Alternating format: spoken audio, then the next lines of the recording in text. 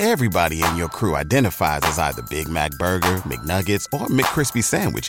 But you're the Filet-O-Fish Sandwich all day. That crispy fish, that savory tartar sauce, that melty cheese, that pillowy bun.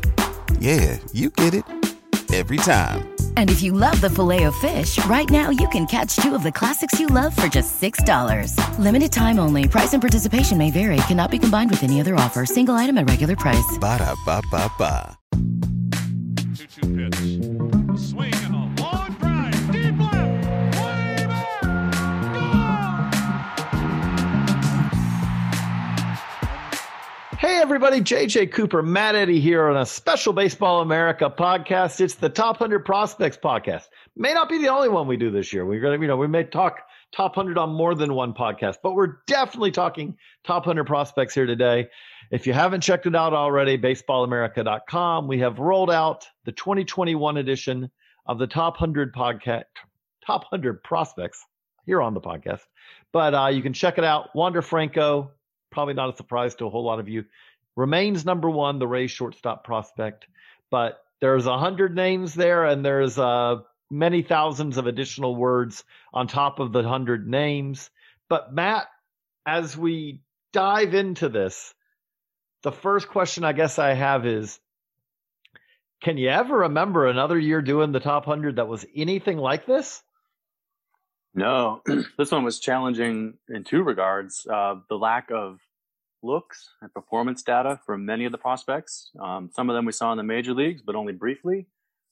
And the second thing is a lot of these guys would have graduated given a typical season and a typical development path. I'm sure we'll talk about a number of these guys, but we wouldn't even be considering them for this exercise in a normal year.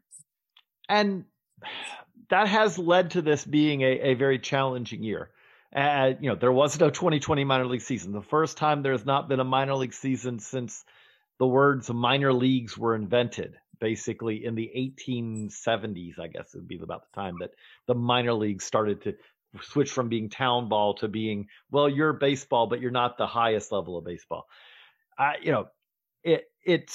We're trying to we've gathered as much information as we can about players playing at alt site, players who had instructional league, players playing in winter ball. There's a variety of ways that players working out at their local facility. But at the same time, you also don't want to go overboard on any of that. And I think at the top of this list is a good example of why this is difficult, which is in a normal year, Wander Franco, we're going to talk about the top three. We're giving away the top three on the podcast. I know it's a subscriber only, top 100, but Wander Franco's 1, Adley Rutschman, the Orioles catcher's 2, Julio Rodriguez, the Mariners outfitters 3. In a normal year, we would have a whole lot more information on all three of those players than we do right now. And the difference we run into is Adley Rutschman basically still a year and a half after he was drafted essentially lacks a professional resume. He has, I believe, 27 games in the year that he was drafted, and that's the extent of his actual official game professional resume. Wander Franco has not played a game. He'll be 20 when he's getting ready to turn 20, but he has not played a game since he was 18. Now, the games he played as a 17 and 18-year-old are exceptional, and his resume is about as stout as you can have to go with the tools he has and all that. Julio Rodriguez has a resume that's a little bit thinner, a little bit shorter than Wander Franco's, but is in a similar state, made it to high A. But again, in his case, we know that he hits the ball very hard. He hit the ball very hard at, instructs for the Mariners. 117 mile an hour exit velo on one, which is notable because almost no one hits the ball 117 miles an hour, especially almost no one if your name's not Giancarlo Stanton. And because of that, we actually had at least a little bit of a debate at number one. But the better way I could put it, and I wanted to see what you thought, Matt, is that the way I would put it is that this would have been a very different debate if we were talking about Wander Franco and Adley Rutschman and Julio Rodriguez at the end of a normal 2020 season, because then we'd be talking about Adley Rutschman And we may have even more comfort in Adley Rutschman and what he can do than we do right now, because we'd have seen him over a full pro season. Or maybe Julio Rodriguez we'd feel even more comfortable about because he'd have gone out and basically set AA and AAA on fire. But we don't have that, right? Yeah, I agree. Yeah, Rutschman to me was the one who I thought probably was hurt the most by a lack of a season, because we didn't get to see him prove all of these amazing tools that he had and showed in college. And just building that rapport with pitchers and showing that he can lead a pitching staff. I remember having a conversation about this with the Mets about Francisco Alvarez, who's their top prospect and as a catcher. I said, well, at least he got dedicated work with the pitchers every day, with the best pitchers in the system. Is that at all equivalent to a minor league season? No, not even close, they said. There's just something to that competitive atmosphere and working through actual jams and games that count. Oh, it's not anywhere close to the same thing. I mean, I don't think it comes in anywhere close. And beyond everything else, it's also nothing like the amount of work that you get in a regular season. I mean, which is one of the things with catchers are hard to evaluate. But take Adley Rutschman's case. Now, he's played multiple years of absolutely top level college baseball, and that absolutely does count for something. And we are in a world where minor league catchers do not catch 120 games in a minor league season. Well, let's be honest, they don't catch 120 games in a major league season very often. But we have not yet seen how Adley Rutschman handles 100 plus games. We will not see that until 2021 at the earliest.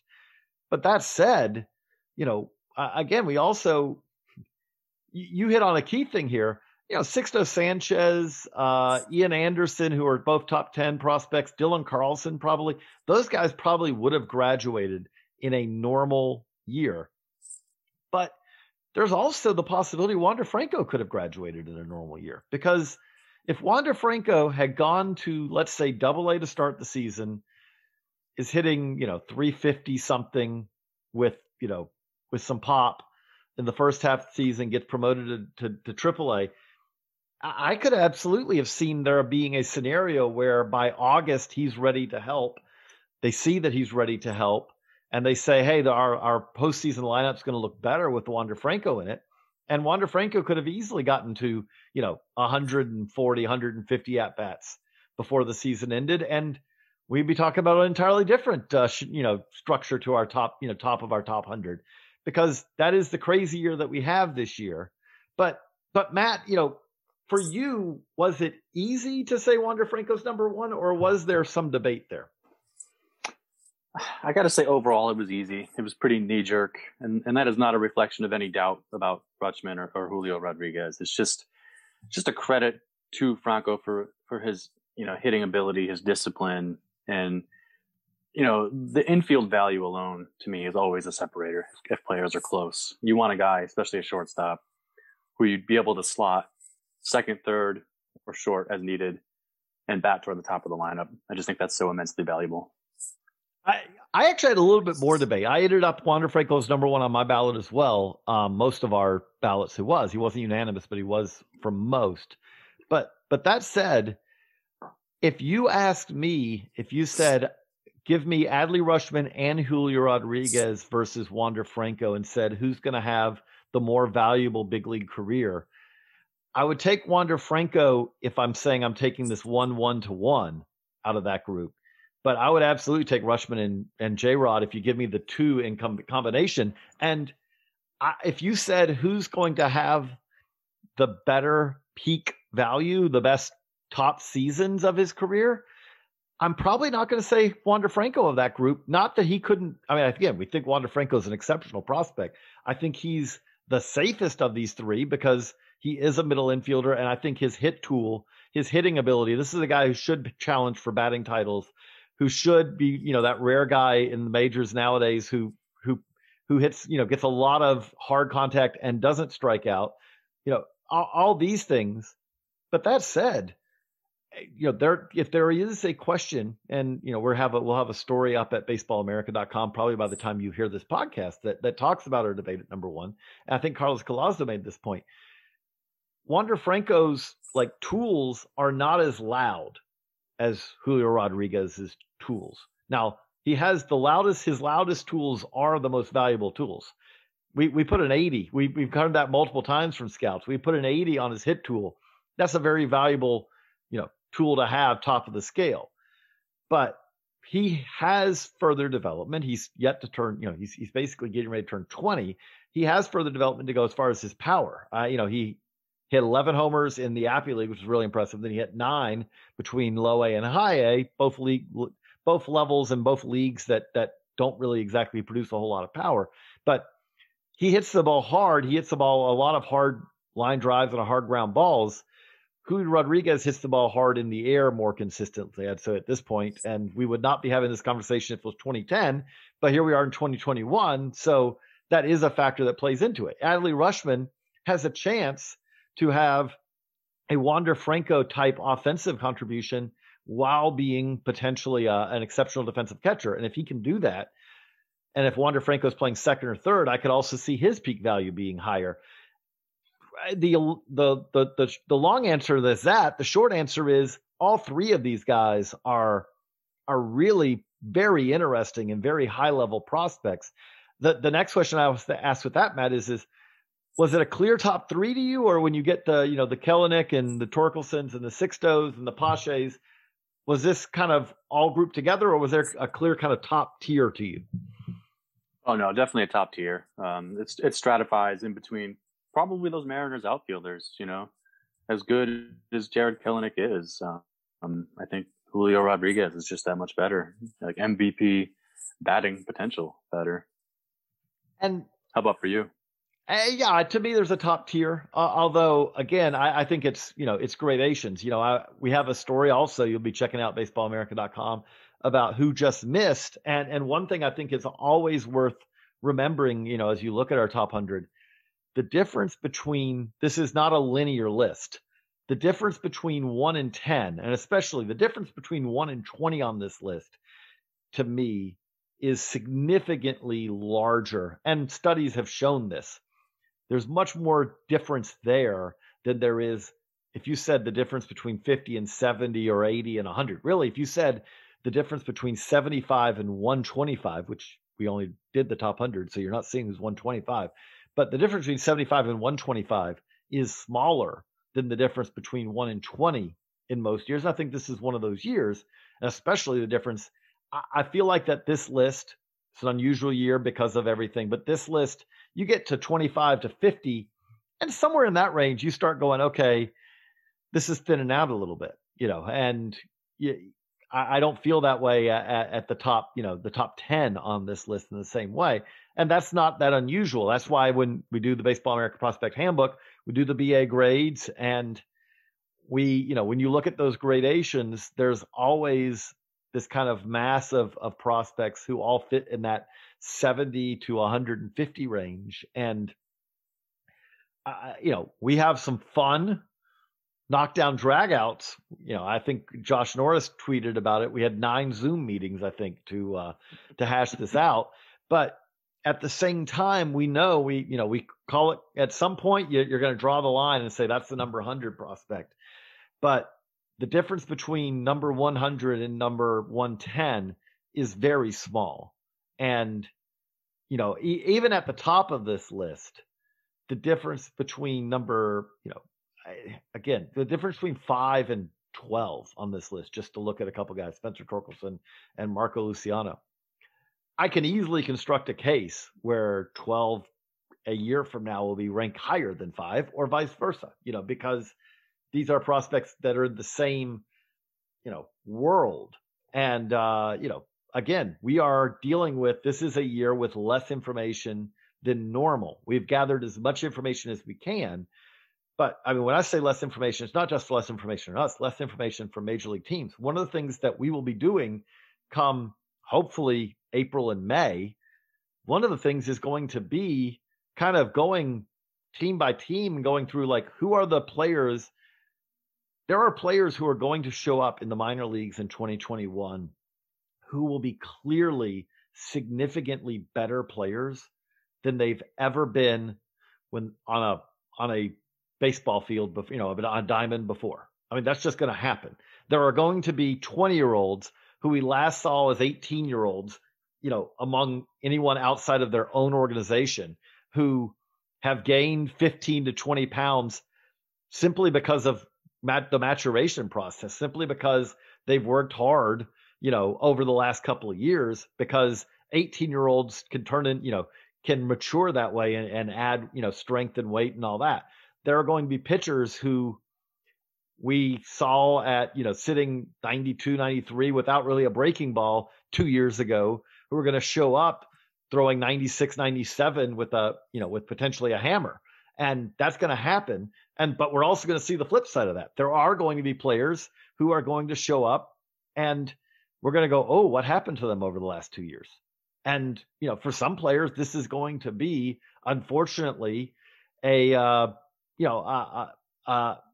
layoff that meant that the rest of professional baseball caught up to them and maybe passed them. And that's what's going to be tough about this. And I do think when you look at our midseason top 100, and I kind of want to throw this to you, Matt, I think we're going to see more movement between this preseason top 100 and the midseason top 100 than I can ever think of us doing, partly because we're going to be not trying to overreact to it, but we're going to be trying to cram reactions and new information that basically is trying to catch up for what I can really describe as 18 months in some cases of layoff. It really is wild when you think about it. Yeah. In particular, the groups affected most would be 2020 draft picks, who, aside from Garrett Crochet, we have not seen in an actual game. Mm-hmm.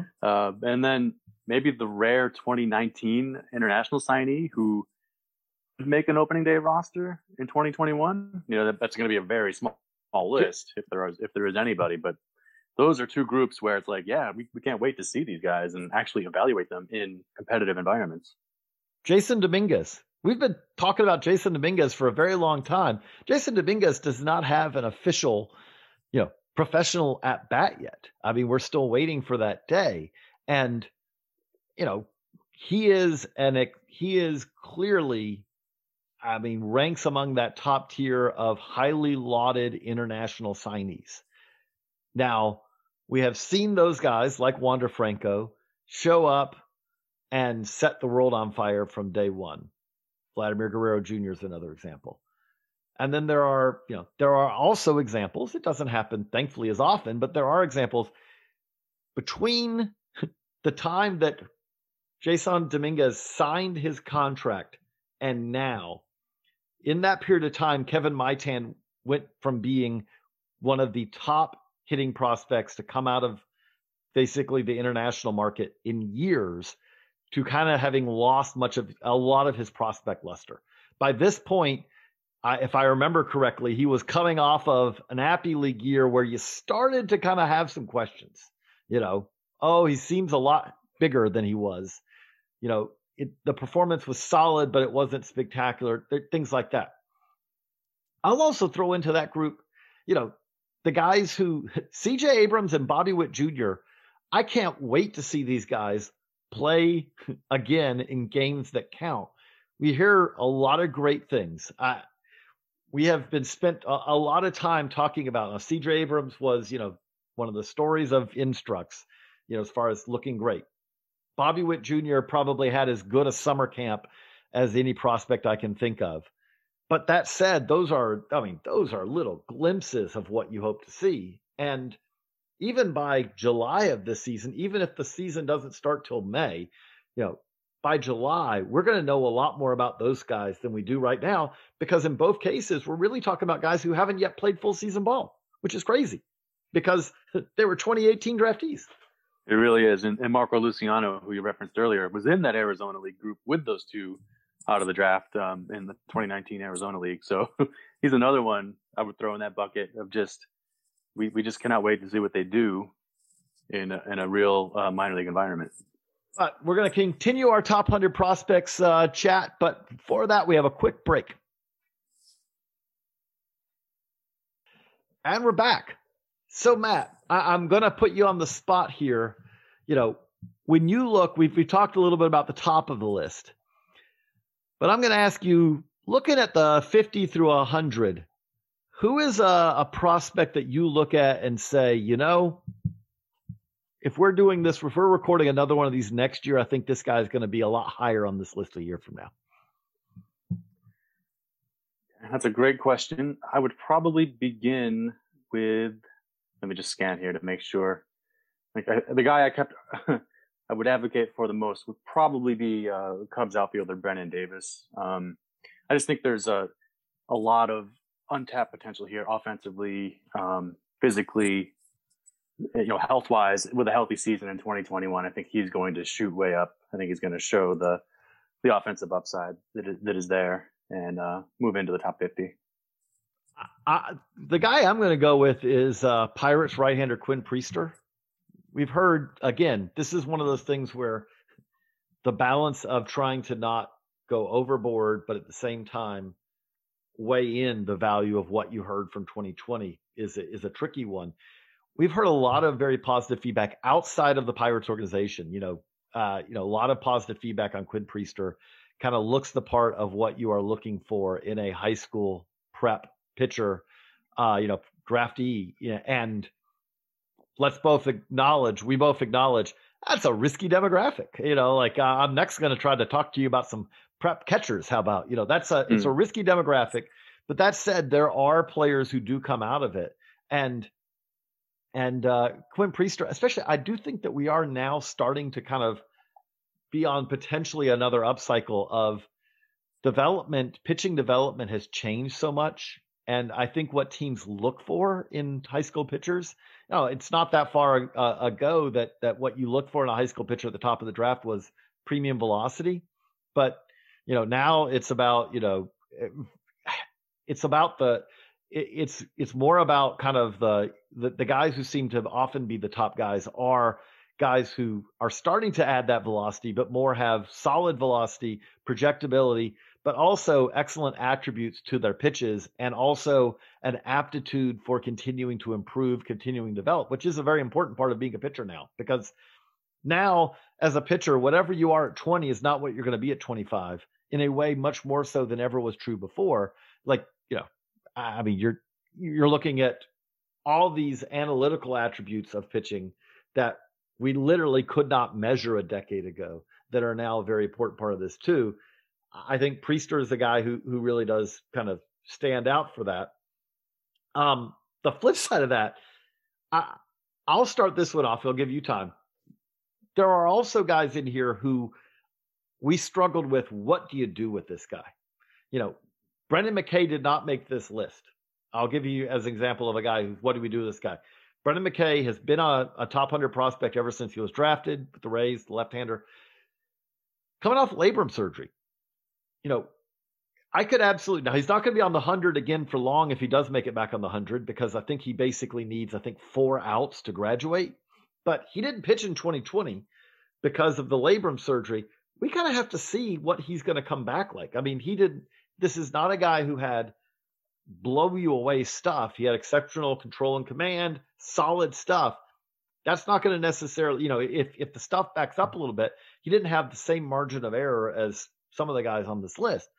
But the guy I'm going to throw out that I think you are the same way as I am. I don't know what to do at this point with Forrest Whitley. The Astros right-hander, their number one prospect. He remains their number one prospect. If you'd have told 2018 JJ that, come in a time machine and said, by the way, Forrest Whitley is going to be on your 2021 top 100 list, I would have, I would have basically shaken my head and said, there's no way that's possible. Did his arm fall off? But here we are. We are a ways away. You have to really go back, besides these glimpses we get in the Arizona Fall League. You have to go back to really 2018 in a regular season game to say the last time we saw Forrest Whitley look like the Forrest Whitley who is at one point as elite as any pitching prospect in the game. It's still potentially in there, but what do you do with him, Matt? Yeah, for me, he's one of these prime change of scenery candidates. You just love to see what he could do in a new organization. Similar to what we saw with Lucas Giolito. He got traded as a prospect, struggled. Took his lumps for 2 or 3 seasons in the majors, and now has developed into a true number one starter for a playoff caliber team. Likewise, Garrett Whitley was a challenging one to rank. For a completely different reason, I thought Bobby Dahlbeck with the Red Sox was very challenging to rank as well. Yes. Given his age, his all or nothing offensive profile, the fact that he might be limited to first base in Boston because of Devers, that makes for a very tough combination to rank alongside of like 18-year-olds right out of high school. How do you line those two guys up? And what is interesting with it also is you just hit on one of the key things is Bobby Dahlbeck, who's a solid third baseman defensively. I mean, I think he has value there at the hot corner. A lot of that depends on, okay, is he going to get to play that? Because you're right. If you limit him to first base, then the value that he provides, it is diminished to some extent. And, what you're going to get is a guy who hits a whole lot of homers and probably not a whole lot else. Now, again, that's also, we have floor versus ceiling. This is the guy who's already done that to some extent in the major leagues. And you feel pretty confident that this is kind of the guy he is. And you're comparing him and you're ranking him, like you said, against 18-year-olds who basically haven't really, had a chance to do a whole lot yet. He's not a whole lot far off on this list from Tyler Soderstrom. You couldn't, I mean, they're at the opposite ends of the spectrum as far as, age, as far as, how far they are from the majors, as far as, we know that Bobby Dahlbeck is a third baseman who also can play first, and those are pretty much the position. Tyler Soderstrom could end up playing, I still feel like, about probably 5 different positions on the field, maybe more than that, because he's a catcher for now, but he could also be a corner outfielder. He also could be potentially, a corner infielder. Like, there's a lot of potential. There's a lot of things we don't know with him as we're comparing him to a Bobby Dahlbeck, who Bobby Dahlbeck will not be on this list in 2022. He'll either have graduated or he will not be on this list. That's all that's left. Tyler Soderstrom could be on this list for several years to come. And to be fair to Dahlbeck, 3 true outcomes would be a better way to describe him than all or nothing, because he does walk. And he did manage to hit 263 despite a really high strikeout rate of 42%. And again, I mean, one of the things that we are seeing, there's been a number of studies out there, very interesting studies that point out that if you look at the major league level and you look at, take your whatever offensive measurement you want to use, WOBA, OPS plus, whatever you want to use, and compare it to strikeout rate, there is very little correlation, at the major league level between a high strikeout rate. Generally, at the major league level, has not prevented players from having offensive impact in the offensive environment we are right now.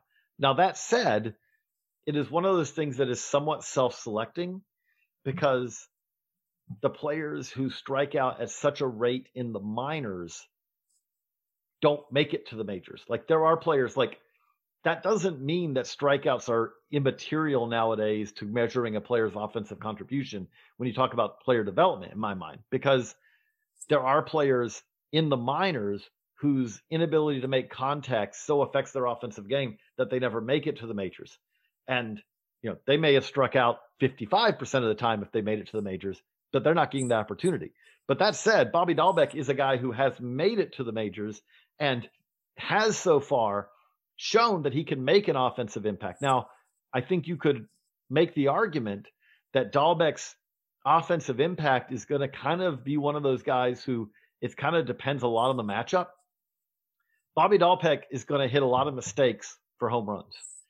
I do think that he will probably continue to be a player who, if a pitcher executes properly, the days where Bobby Dahlbeck is facing the ace of other team, probably going to be a bad day for Bobby Dahlbeck. The days that Bobby Dahlbeck is getting to bat in the 6th against the 5th guy in a bullpen, those are the days where he's going to feast. And there are a lot of those guys in the majors nowadays. I mean, everyone's carrying 7 guys in their bullpen and another 5, 6, 7 who are sitting in AAA who are going to get 20, 30, 40 innings or so.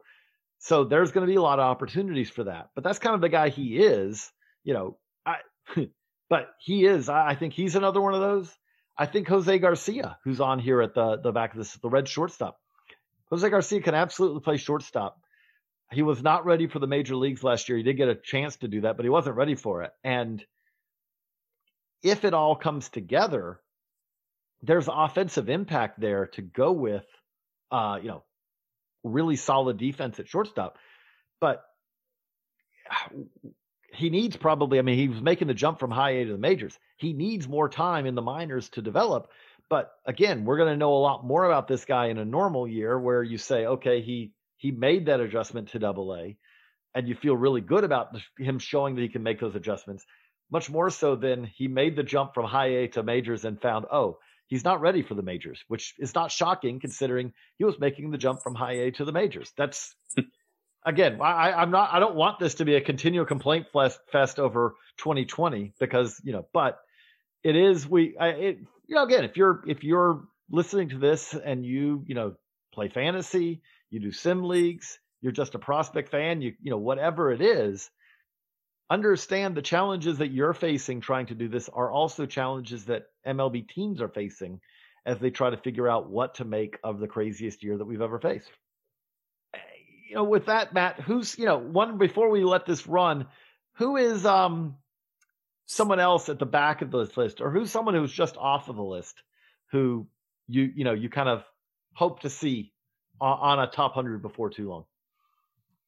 Yeah, among the just missed crowd, Reed Detmers is pretty popular in the industry just because there's a lot of certainty there. The left-hander out of Louisville. But the guy who might have surprised me the most, like just kind of hearing what he looked like in instructional league, might be the Nationals first-round pick, Cade Cavalli. Sounds like he has pretty tremendous arm strength and an ability to spin a breaking ball that maybe wasn't always there in college. I think what the term we kept coming up with was wrist flexion, right? So to me, Cavalli is one of my more highly anticipated 2021 debuts. What I'm going to throw on there is I would expect that George Kirby for the Mariners is going to be on this list pretty quickly. When he was at Elon, he was considered one of the most well-rounded college pitchers in a admittedly bad pitching class, but he was very well-rounded. And the question was, is there a lot of impact there? Is this guy going to be a guy who ends up being a fringe starter just because he doesn't have really bat missing pitches in pro ball? And that has changed. His velocity kind of tailed off a little bit his draft year. And you were seeing kind of a lot more low 90s and mid 90s. And now we're seeing mid to 99. The slider has developed because of that power. So if he just goes out over 10, 15 starts, does in the minors what we were hearing about in 2020, watch out. And that's a guy to me, he didn't miss the list by much, but he's a guy who would not shock me at all. We're not really looking for him to have to make any more steps. It's just really, he barely missed the list as it is, but a couple of graduations and really any kind of validation of, yep, this is still the same guy that we saw, we heard about in Instructs. And, that's going to be enough, or Altside, I think it was more than Instructs, but that's going to be enough to really kind of help him take a step forward, I think. But, this was an interesting exercise, but it always is fun. This is one of the more enjoyable things that we do. I think, Matt, we're both, I think we're into our second decades of doing this now, which is crazy. I think, we both came on, basically at the start of the 21st century I think you beat the start of the 21st century. I came on just on the other end of the start of the 21st century to Baseball America. And it doesn't ever get less fun to be talking prospects, to be talking to, front office sources and debating about this stuff and trying to take temperatures of, are we too high on this guy? Are we too low on this guy? Oh, we're hearing this feedback here. We're hearing this feedback there. That said, for all of us, we are just looking forward to actual games. It will be even more fun when we're evaluating this again. And we're not talking about that. The last minor league games feel so long ago at this point. I was watching for, around the Rule 5 time, I was watching some players and you're realizing it's like this is late in the 2019 season, and I'm watching, Ryan Jeffers in high A, and that feels like of a different time, now. I mean, we said it's more different, it's more difficult, more different than anything we've ever done. But, what is your kind of final takeaways as we kind of wrap up this Top 100 Prospects podcast, Matt? What are some of the things you took away from this year's process? Oh, yeah. It's one of those things where you don't really appreciate it until it's gone. By that, I mean the minor leagues. Like, because I echo everything you just said. It's hard, I mean, it's, again, and that's for us just watching and, and talking to people and all that. If you're a player, I feel for the 2020 draftees, but man, I feel for the 2019 and the 2019 international class and all, because what you were expecting to do has not been anything close to what you've gotten to do so far. And I do hope, we all hope, if you're listening to this, I can't imagine you don't hope that will be different in 2021. The good news is, it does look like we've reported at baseballamerica.com. The season is going to be delayed. I mean, they already know that. MLB has already informed teams AA, Class A, and below are not going to go to spring training until after the major leagues and AAA players have cleared out. So we already know that we're going to have a delayed start to the season. But as it is right now, we also hopeful. We're all hopeful. There's a decent shot we're going to have a 2021 season, which we have obviously not had a 2020 season. So, that is the hope.